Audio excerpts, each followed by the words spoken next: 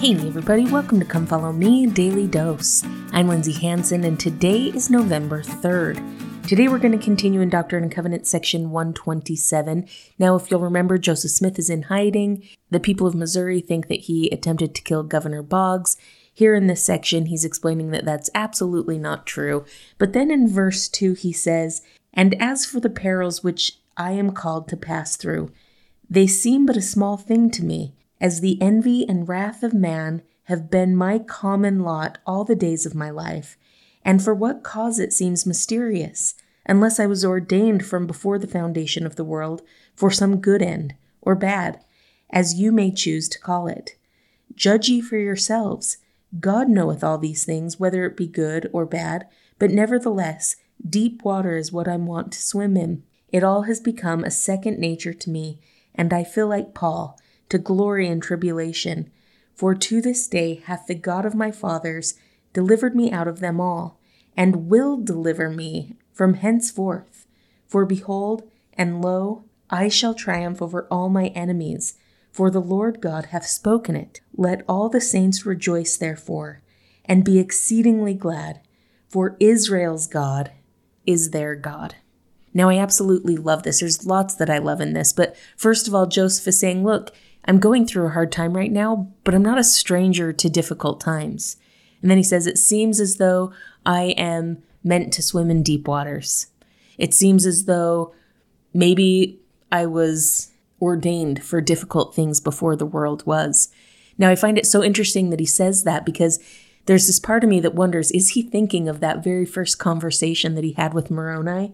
In Joseph Smith History, chapter 1, verse 33, where Moroni tells Joseph Smith that his name would be had for good and for evil around the entire world. But then he has hope. He says, "The God of my fathers has delivered me before, and he will deliver me again." And then he says, I love this, he says, "Let all the saints rejoice, therefore." So despite of everything that I'm going through, you still have reason to rejoice. And then he says this awesome line where he says, "For Israel's God is your God." Now, I love this because really, who is Israel's God? Let's think about the Old Testament and the God of the Old Testament. God is a God of deliverance. The God of Israel, especially in the Old Testament, is a God of deliverance. You would be hard-pressed to find a story in the scriptures that is not somehow a story of deliverance of someone. It's interesting, even the stories where they're not delivered the way we think they're going to be delivered. Think of Abinadi. He is martyred, yes, but his story is a story of the deliverance of Alma. The Savior himself in Gethsemane prayed for deliverance when he said, "Father, let this cup pass from me." He wasn't delivered from that cup. He wasn't delivered from Gethsemane. He wasn't delivered from the cross. But Gethsemane and the cross deliver us. And his eventual deliverance from the tomb delivers all of mankind. Nearly every single story that we have in the scriptures is a story of deliverance. Because our Father in heaven wants us to understand well that he is a God of deliverance. Let's think about two stories in particular. First of all, the story of David and Goliath. If you remember, David wasn't even supposed to be in that battlefield. He was just checking up on his brothers. And he gets there and he sees that this uncovenant Philistine is mocking his God. And he's watching as everyone else is cowering. And he steps up and says, "I am going to fight this Philistine." And at first, they're like, "Whoa, no way, we are not letting you go. We are not letting you fight this guy." But listen to David's response.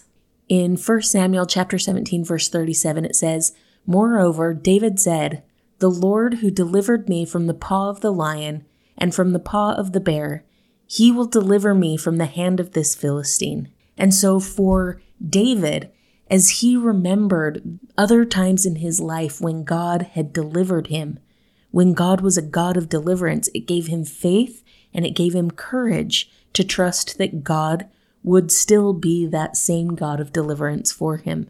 Another story that we talked about a little bit yesterday, Abraham, in Abraham chapter 1. Remember, his father tries to sacrifice him to the gods of Elkanah, and he is miraculously delivered by an angel. You see that in the drawing at the beginning of the book of Abraham, which is not a color by number like I thought it was when I was a kid. But he's delivered by this angel. And then, as we talked about yesterday, he found it needful that he should obtain a new place of residence. And so he decides to leave the land that he was raised in, where his father was, where his family was. Now, what I love is that in the next chapter, in chapter 2, we see that Abraham has left Ur, he goes to Canaan, and the Lord commands him to go back to this place where his own father tried to kill him. And at first he doesn't want to go. But in verse 13 of Abraham chapter 2, it says, "Thou didst send thine angel to deliver me from the gods of Elkanah, and I will do well to hearken unto thy voice." For Abraham, it was remembering the times when the Lord had delivered him before that gave him courage to do the things that the Lord was asking him to do. My friends, there's a reason why our scriptures are so filled with stories of deliverance. Because you and I find ourselves in situations, we find ourselves in hard times. We find ourselves in moments where we need to be delivered. We need the tender mercies of the Lord.